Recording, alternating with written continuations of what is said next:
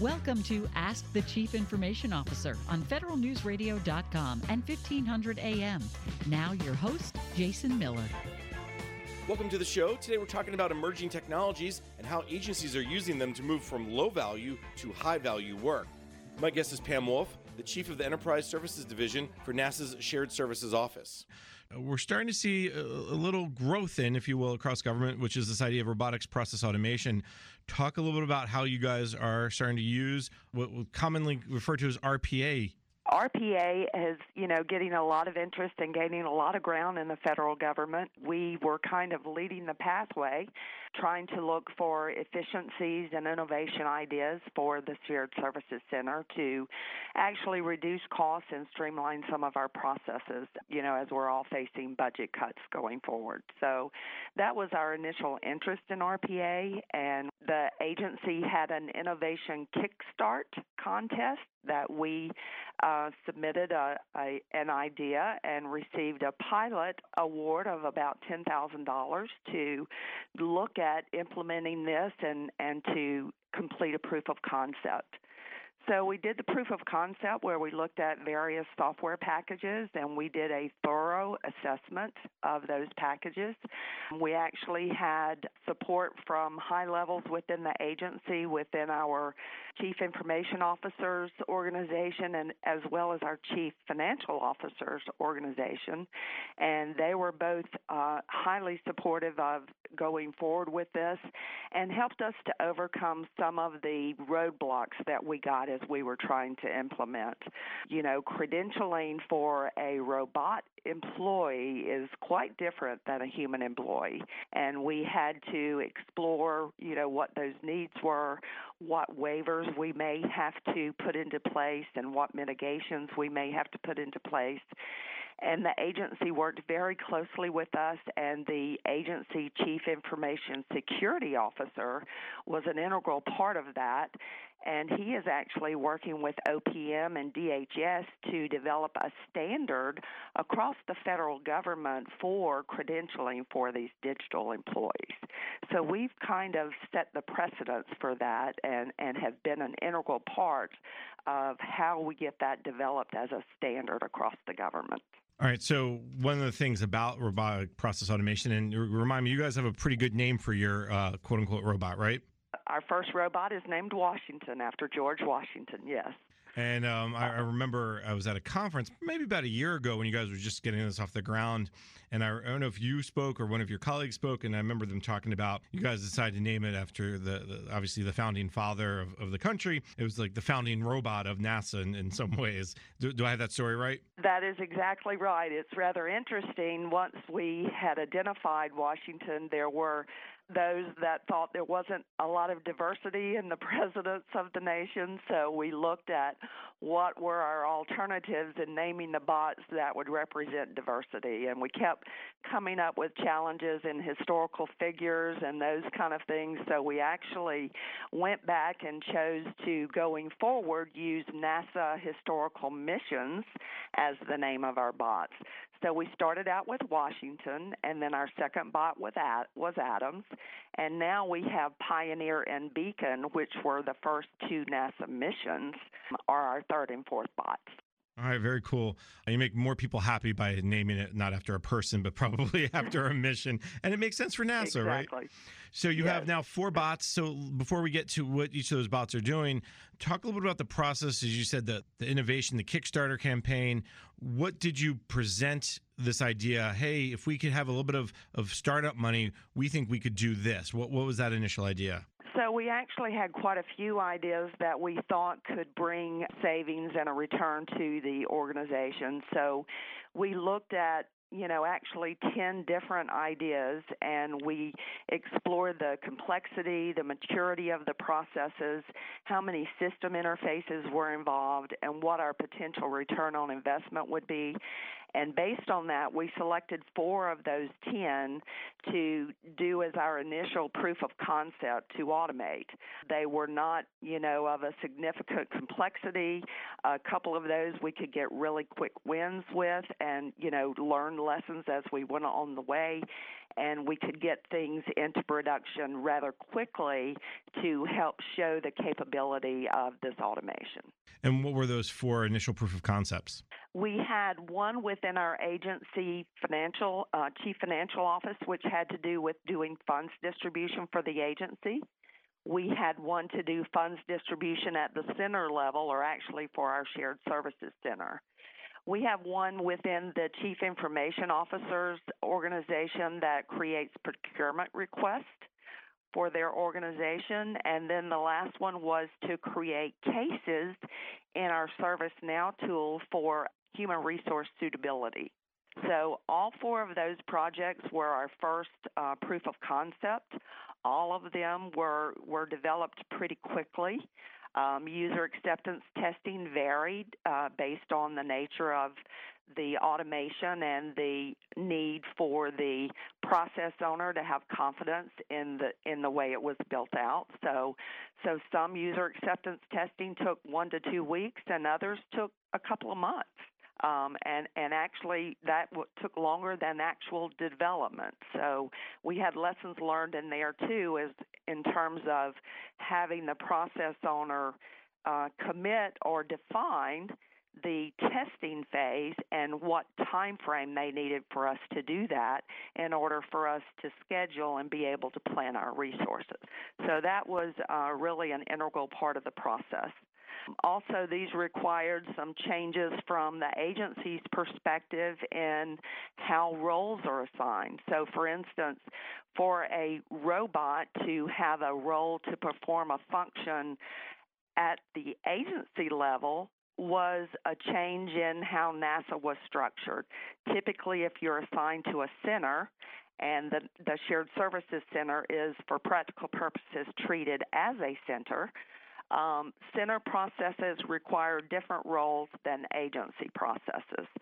So for a center, as our shared service center, to require these agency processes required some waivers and some mitigations, and working closely with our application office to work through how we were going to put that in place and establish what the requirements for identity would be going forward with our robots. They were very aligned with trying to get this up and going. They were an integral part of that. You mentioned the identity piece a couple times. Let's talk a little bit about that. You said you had to get not just the roles and responsibilities piece and required some waivers and some mitigations, but early on in the conversation, you also talked about getting this idea of, can the robot or the piece of software, how to get them on the system in many ways, how to credential them. Can you talk a little about how you guys dealt with that challenge? That, I will say, was one of the biggest challenges to overcome, and there were a lot of people involved in it, but everyone wanted it to succeed, so we're willing to take whatever actions were necessary to make that happen. Basically, our digital employees, our robots, have the same credentialing as a human employee. So they have an agency user ID. They have a login and password. They have an encryption, and they can sign emails. They use the NASA account management system to gain access to different systems within the agency, just like a human. They can use VPN. They require a desktop or a laptop to perform their duties. They require their own software licenses, just like a human would. The one element that we had to overcome was the security training, which basically a human does not get access to these systems until they complete IT security training. a robot can't complete security training. So that was one of the major things we had to figure out how to overcome to allow the robot to get the identity and the access to the systems without doing that one hardened requirement prior to gaining access. So there was a lot involved in credentialing of our robots. I want to be clear because we're using the word robots and people think of robots and they think of some kind of machine with an arm and legs or head and sitting at a desk and doing work. What we're really talking about here is software on a system that's doing these, what I guess the administration has been calling low value functions. Help me define when we say robot, what you mean. You're absolutely right. It is not a robot like R2-D2 running around. It is a software package. We do have several laptops that represent different bots. And to your point, terminology, robots, bots are kind of used interchangeably when you're talking about the software. But I've also found in industry that people talk about bots when they're really talking about automated processes. So we've done more than 4 automated processes. Our bots can perform multiple automations as long as the roles do not conflict with each other. We have the same segregation of duties with our robots that we have with our humans. We have to take a break. My guest is Pam Wolf, the Chief of the Enterprise Services Division for NASA's Shared Services Office. I'm Jason Miller, and you're listening to Ask the CIO on federalnewsradio.com and 1500 AM. Welcome back. You're listening to Ask the CIO on federalnewsradio.com and 1500 AM. I'm your host, Jason Miller. My guest is Pam Wolf, the Chief of the Enterprise Services Division for NASA's Shared Services Office. Let's talk a little about what those 4 different bots are doing. You mentioned Washington, Adams, Pioneer, Beacon. Let's talk about what each of those bots are doing. The 4 pilot projects that we mentioned are all in production and running successfully, and some have been for several months, others more recently. We've really focused more on internal automations while the agency tries to align some of the governance and some of their restructure of the governance within the agency. So we're focusing on internal automations. We've developed a process that takes images that come in to create a grants package, and it converts those, whatever format it comes in, it converts it to a PDF format. It creates a folder, it stores that, and it creates a case and assigns that to an individual so that when they come in, they don't have to do all of that work to scan the document, to put it in the right format, to create the folder. They're ready to actually go to work to develop that grants package. So that is one of the automations that, we get probably 75 of those in-house weekly. And so that's been an automation that's saved a considerable amount of time for a pretty mundane task that gives them the ability to focus on more analysis and more value-added work. Before you go to the next one, let me jump in. So before you implemented this bot, somebody would have to sit there and get the package, make it into a PDF, and assign it to a reviewer. That was all a manual process, or was some of it automated? Correct. That was a manual process, yes. The file would come in electronically, and then they would have to either print it or do some conversion of whatever format that file was to make it a PDF, and then to create that file and establish so we use the ServiceNow tool as our software management of all the services we provide at the NSSC. And this actually goes into that software tool and creates a case so that is ready to be worked when the employee comes in. The case is already assigned to them, and they know what's in their queue, and they just start working those when they come in, rather than someone having to go through those 75 documents, create all those files, and assign them to different contracting officers within our grants section. So that saved, you said, a ton of times. Are you able to quantify yet? Is it saving 30%, 80%, and is there a money quantification you're able to put to it yet? At this time, we're looking at what is our savings in terms of, employees' ability to do different work and more value-added work. Return on investment, some of the processes that we're in the process of assessing have a large return on investment. So we've taken an approach to assessing the ideas that come in. We established a service request in our system, ServiceNow, where anyone can go in and submit an idea for automation. And then that idea gets reviewed by that division chief to say, yes, I agree, this is probably a good idea. Once it goes through that process, we do an assessment in terms of how mature is the process, how complex, how many systems are required, basically an assessment of what would it take to automate it and what kind of value do we see out of that automation in terms of cost savings or reduction in support requirements and those kind of things. So we use a model to evaluate and assess those ideas for automation, and then we also use that same format to prioritize the automations in terms of, we're going to get a big win on this one, so we want to do this because there's a lot of value, a lot of return on this one. But you also have to weigh that with, well, I can get a quick win. I can automate this one within a couple of days and, put that one into production. So it's kind of a game in terms of, what takes priority.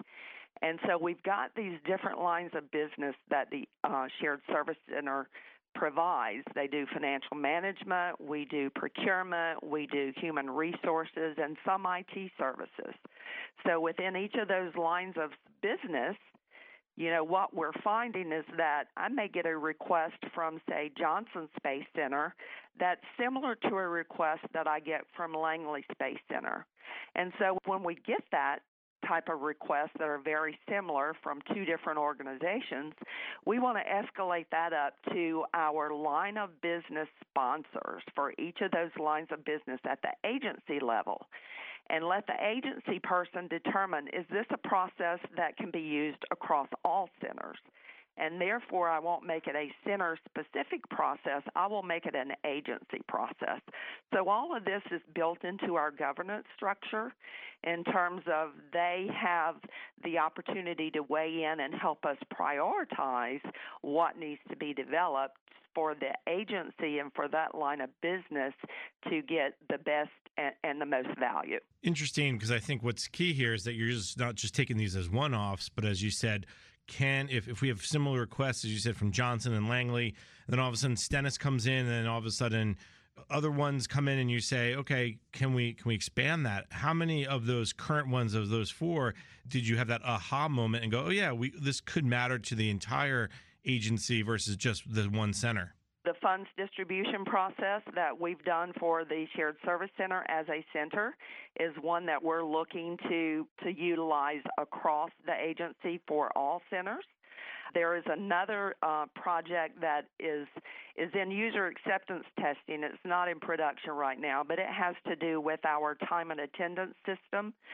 So on the morning that time cards are due, there's someone at each center that has to go in the system and run reports to determine who has not completed their time card and send emails, to get them to complete those so they can do the payroll runs. We've got this automated where the bot will go in and run a report. It will automatically send emails to those individuals, and it will give you a response when that's been completed so that the timekeeper or the person running that process knows when it's ready to run. That is one that we developed for headquarters as a center, and we're going to roll it out across the agency, across all centers. So again, there are opportunities that or ideas presented by one that may benefit all of our 10 centers. And so we try to put a governance structure in place to evaluate and look at whether it would meet that need and have a larger benefit than just a particular center as we prioritize the automations. In many ways, that's the real win we're talking about here. Taking this, mundane manual processes and getting the bot to do it, and then the person who, as you said, is in charge of that process, the timekeeper, they can work on their other work or their other duties, and that can mean more high value work. Is that probably the biggest benefit that you guys are seeing from using these bots? That is one of the biggest benefits. Another benefit that I would say is that it reduces not necessarily the need for IT developers, but it gives them the opportunity to focus on, typically an IT development takes a long amount of time, may take 6 months or longer, depending on the complexity of what you're trying to automate. You can get very quick wins with RPA. You can automate within a few days, within a few weeks, or within a month, using an agile development process, which then frees up your IT developer resources to focus on other things. So I think that is a huge win because the centers as a whole, we all have a long list of IT development needs, and we can take some of those that are not so complex and use these automation software to go ahead and get those developed and automated and rolled out much more timely and much less expensive than the typical IT development. The software you guys decided to use was, you guys looked at a bunch of different pieces of software, and one of them you settled on was UiPath. Can you talk about that process to come up with the best RPA software that made sense for NASA? We took a very methodical approach to that. We looked at all the major software products out there doing RPA, and there were 6 of them that we looked at extensively. What we did was we developed 6 dimensions that we were going to assess each of these software packages. One was, what was the licensing structure? What was the reliability of the vendor? What was the architecture of the product? What was the functionality that it offered? How difficult was it to develop in that? And what were the management, the auditing, and the control logs with each product? So we developed those dimensions and a way for each of our persons that we assign to evaluate each of these software products. And then we had the assessment done by our enterprise architect, by our IT security officer. We used a couple of IT developers. We used a couple of internal resources that are well known for creating scripts and macros, but are not defined as an IT developer. So we had all types of people assessing these software packages and scoring them on these different dimensions. And as a result of that, 2 of the products came in very close. And then we looked at the dimensions themselves to say which one gives us more functionality as opposed to an issue with the licensing structure. And that's how we came to the conclusion to go with UiPath. The installation of the software went very smoothly. It was a pretty rigorous security assessment of the software, but we had no issues there.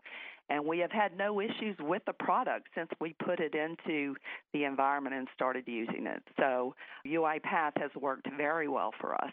It is an object-based language. We've created an object library so that when we do a development, let's say your bot wants to go check an email, once we develop that object, we store it in the library so that the next time you need to do an automation that requires to go check an email, we can pull that object out of our object library and not have to develop it every time we do an automation. So that's another way that we're gaining in terms of the time it takes to develop as we move forward. And that's really the key here, is that you're going to have a lot of processes that are very similar. For instance, I can imagine a time and attendance maybe then would be PTO or sick leave, where right now this is just is Pam Wolf here today? How many hours did she work? Okay, now we can add a bot that says, now when Pam writes she needs a sick day or needs vacation day, that can also automatically be processed as well. I mean, that's as you said, the real big key here is taking processes and making sure that reuse is easy. Yes, that's absolutely right. And, one thing I want to point out is that, when we did a lot of lunch and learn sessions internally to try to get the interest within our internal organization as to, excitement and get them looking at ideas and thinking about, ways to innovate. But along with that, employees have the perception that, well, if I do this, this is going to do away with my job. And so one of the things that we stressed up front was this is not initially to try to get rid of resources. This is to give you the opportunity to do a higher value-added task, for you to learn to do something new, for you to be able to focus on analysis and not have to do the day-to-day, I'm going to process 200 accounts payable transactions today, that kind of thing. So as a result of that, we've really promoted innovation, and here at the Shared Services Center, we actually have started the year of innovation, and our contractor, our service provider, has given incentives to the workforce that if they come up with ideas for automation that result in cost savings, then they get, I don't know if it's a percentage, but they get some type of award for recommending that idea. So to give you an indication at this point, I have 170 ideas in the queue to evaluate just internally within our Shared Services Center. Wow, 107. That means people see the benefits. That you got the quick wins, you got people on board, and now they seem to be really jumping in. Did that surprise you that people have accepted this automation process so quickly? It didn't surprise me. It was kind of expected, when we had been to conferences, learning about the intelligent automation and learning about the capabilities of the tool.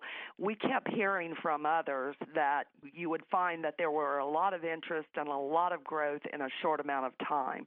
And so we also had to plan for that. We only have so many resources right now, but as we get ideas coming in from all the centers and our need for resources grows, how do we handle that surge capability?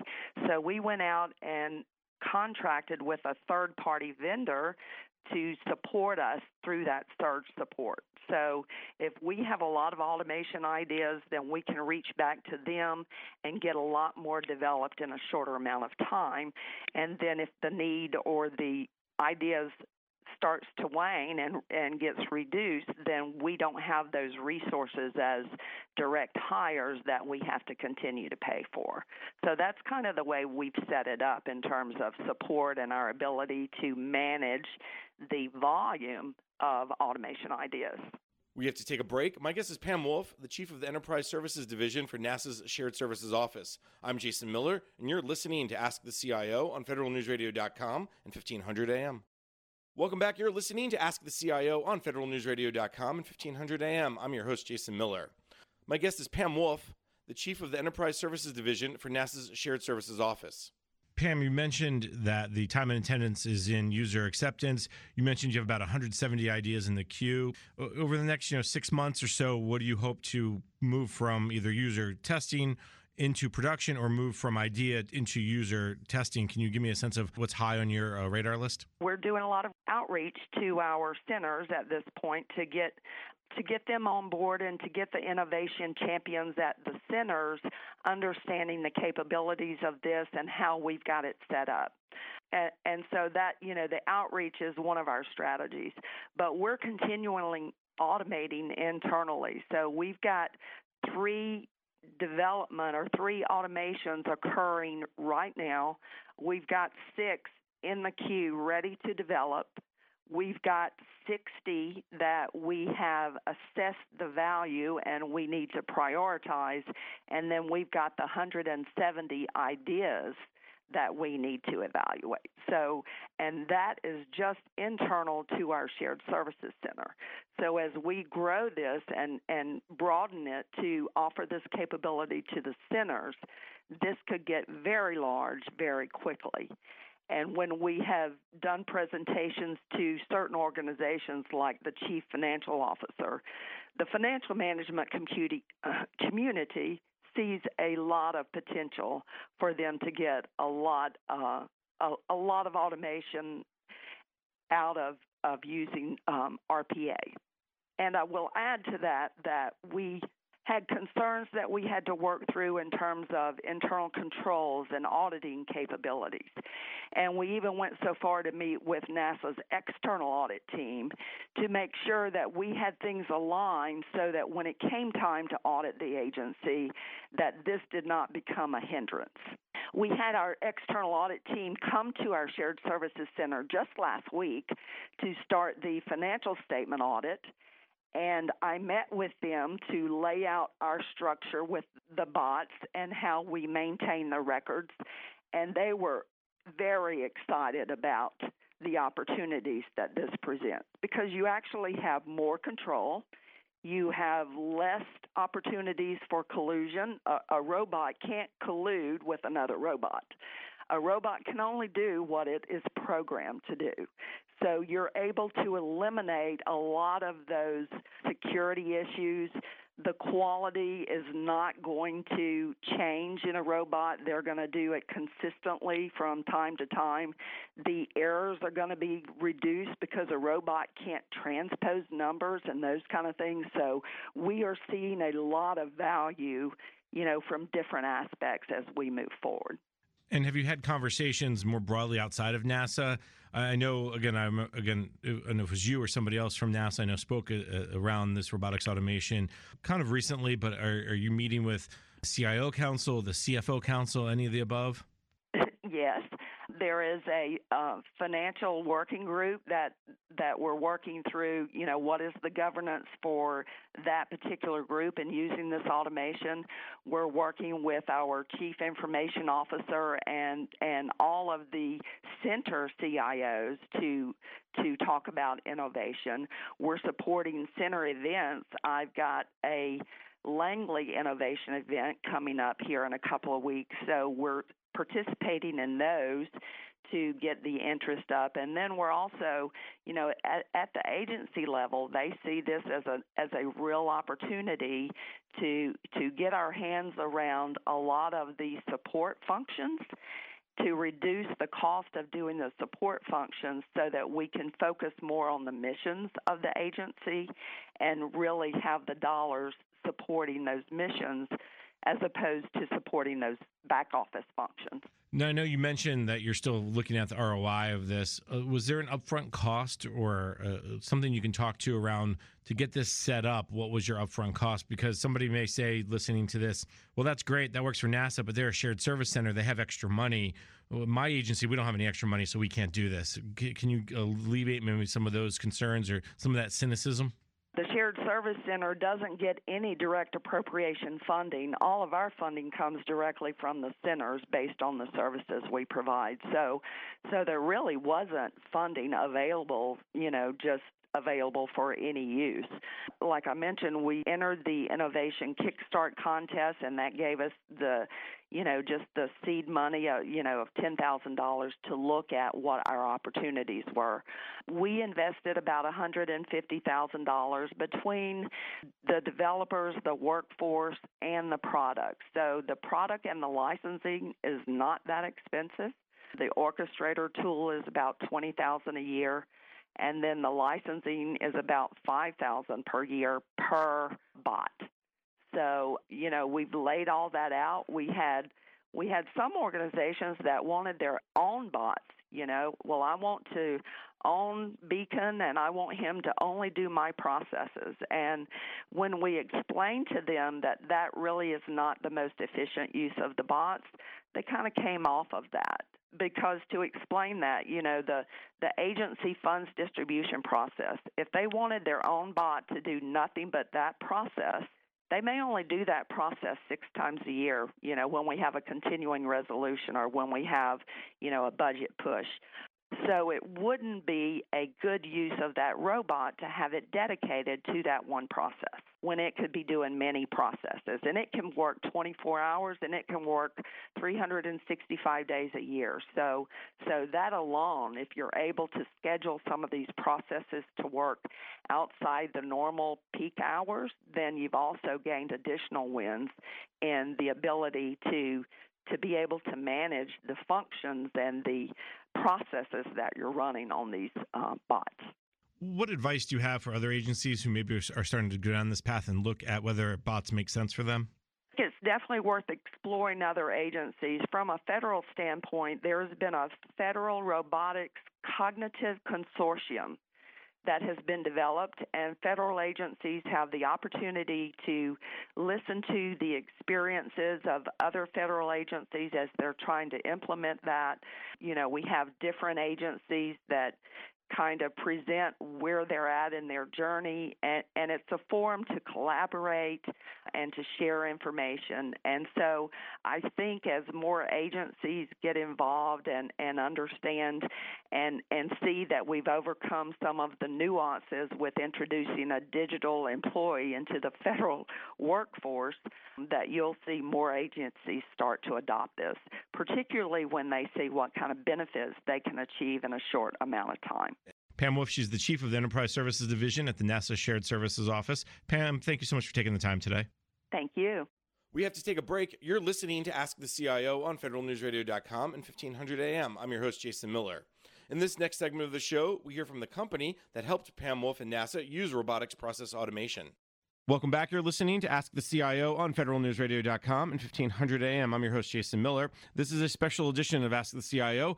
We're talking about NASA and their Shared Services Center use of robotics process automation, RPA. For this part of the show, we're going to sit down with the company that's providing NASA with the software itself, UiPath. So, Jonathan Paget, welcome to the program. You are the Vice President of Public Sector for UiPath. Thanks for taking the time. Thank you. Delighted to be here. So we just heard from Pam Wolf. She explained in pretty good detail all the uses of this robotics process automation software. Very fascinating. Give me a little bit of background. UiPath is providing the software. What is the software? How does it work? Don't go into the bits and bytes, but give me a top-level idea of how the software works. Robotic process automation, or RPA, is still a relatively new technology and concept to the public sector. However, it is growing at a very, very fast and rapid pace. The technology is transformative for public sector. We're seeing a tremendous amount of interest. The technology really frees up employees and constituents to find more time to do meaningful tasks, deliver better services more efficiently, more cost-effectively to the constituencies, and help agencies deliver better government. The idea behind this, and what we talked about with Pam, is it's not a bunch of robots sitting at your desk typing. This is the software. So talk a little bit about how NASA is using the software in terms of, from your perspective, from when UiPath goes in and works with NASA or any agency, how are you helping them use the software properly? Meaning, what's this process, if you will? Some of the cases where they're using UiPath bots are automation and the creation of new personal cases and ServiceNow for new hire evaluations, automating the funds distribution and processes at the agency level, business accounting, process to pay or procure to pay, automating the purchase requisition process of IT equipment. So they're just in the beginning phases. One of the interesting things about NASA is they'll actually be providing it as a service to other NASA centers around the country, which I think is quite intuitive and ingenious. Talk a little bit about how the software works. Help me understand what it does exactly. Sure. Well, the software basically provides the ability to emulate a worker's tasks at their desk. So basically, RPA is software that interacts with other applications. So the software can be trained to do invoice processing. It can be trained to automate many of the mundane tasks, data entry, invoice processing that workers are tasked with every day, freeing them up for tasks and more meaningful work and deliver better services to their employers. And when you say trained, there has to be a process. UiPath can't have code everybody's process. So you guys work with NASA. Sure. To break it down for me. Right. There's a variety of ways to deliver RPA bots. What we're finding is that agencies are setting up a robotic automation center, if you will, or a center of excellence, right? And from there, they can identify processes around their organization which would best benefit being automated or being automated by RPA. So with that said, there's really three components to our software package.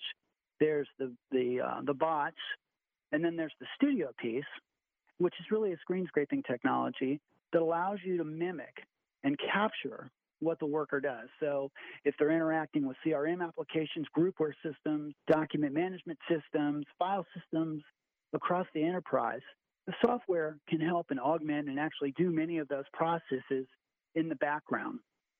And then we have what's called the bots. We offer an attended and an unattended bot, which allows for, say, the attended bot stops and checks in with a worker and says, does this look okay?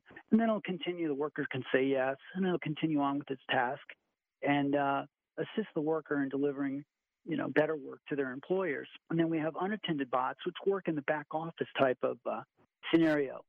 And then we have the third piece there is the orchestrator, which is like the manager of the bots. So that basically allows for the bots to do simultaneous things, multiple bots to be working in the enterprise. And we call that the orchestrator piece. Talk a little bit about NASA's implementation. I know you said they're just getting started. You guys are putting the software on a machine that NASA owns, or NASA's putting your software on the machine, and then the software kind of reaches into interacts with the network to do its job, right, or the application, right? So basically, I mentioned the three components there. What NASA is delivering is bot services, renting time for a bot. So say another NASA center has invoice processing. They would like to automate that task for a day or for a certain period of time. They can rent a bot out of the shared services group and perform that task. And then when they're done, they can check the bot back in. So you can scale up and scale down. I think it's quite ingenious. So basically, the shared services center manages the bots and delivery of the bots to the other centers around NASA. Talk a little bit about the cost structure. Is NASA paying by the bot? NASA paying by the license? How many licenses are in a bot? Talk a little bit about how the cost structure works. The cost structure is based on the bot. So there's the price for the orchestrator, which is the manager of the bots. And then there's a cost for the studio, which is the screen scraping technology, which actually captures the workflow. That captures the process that you want to automate. And then we have the bots, and then the bots are priced individually based on unattended bot or an attended bot. So if a NASA, they'll say we want 10 bots or we want 30 bots, is it or they can kind of like cloud computing, it's flexible. Today we want 1, tomorrow we want 5, and it's easy to turn them up and turn them down? Correct. So yes, they can turn them up and turn them down. So are they paying per bot? They are paying per bot, and it's a subscription-based model. So they can scale up and scale down if they need to.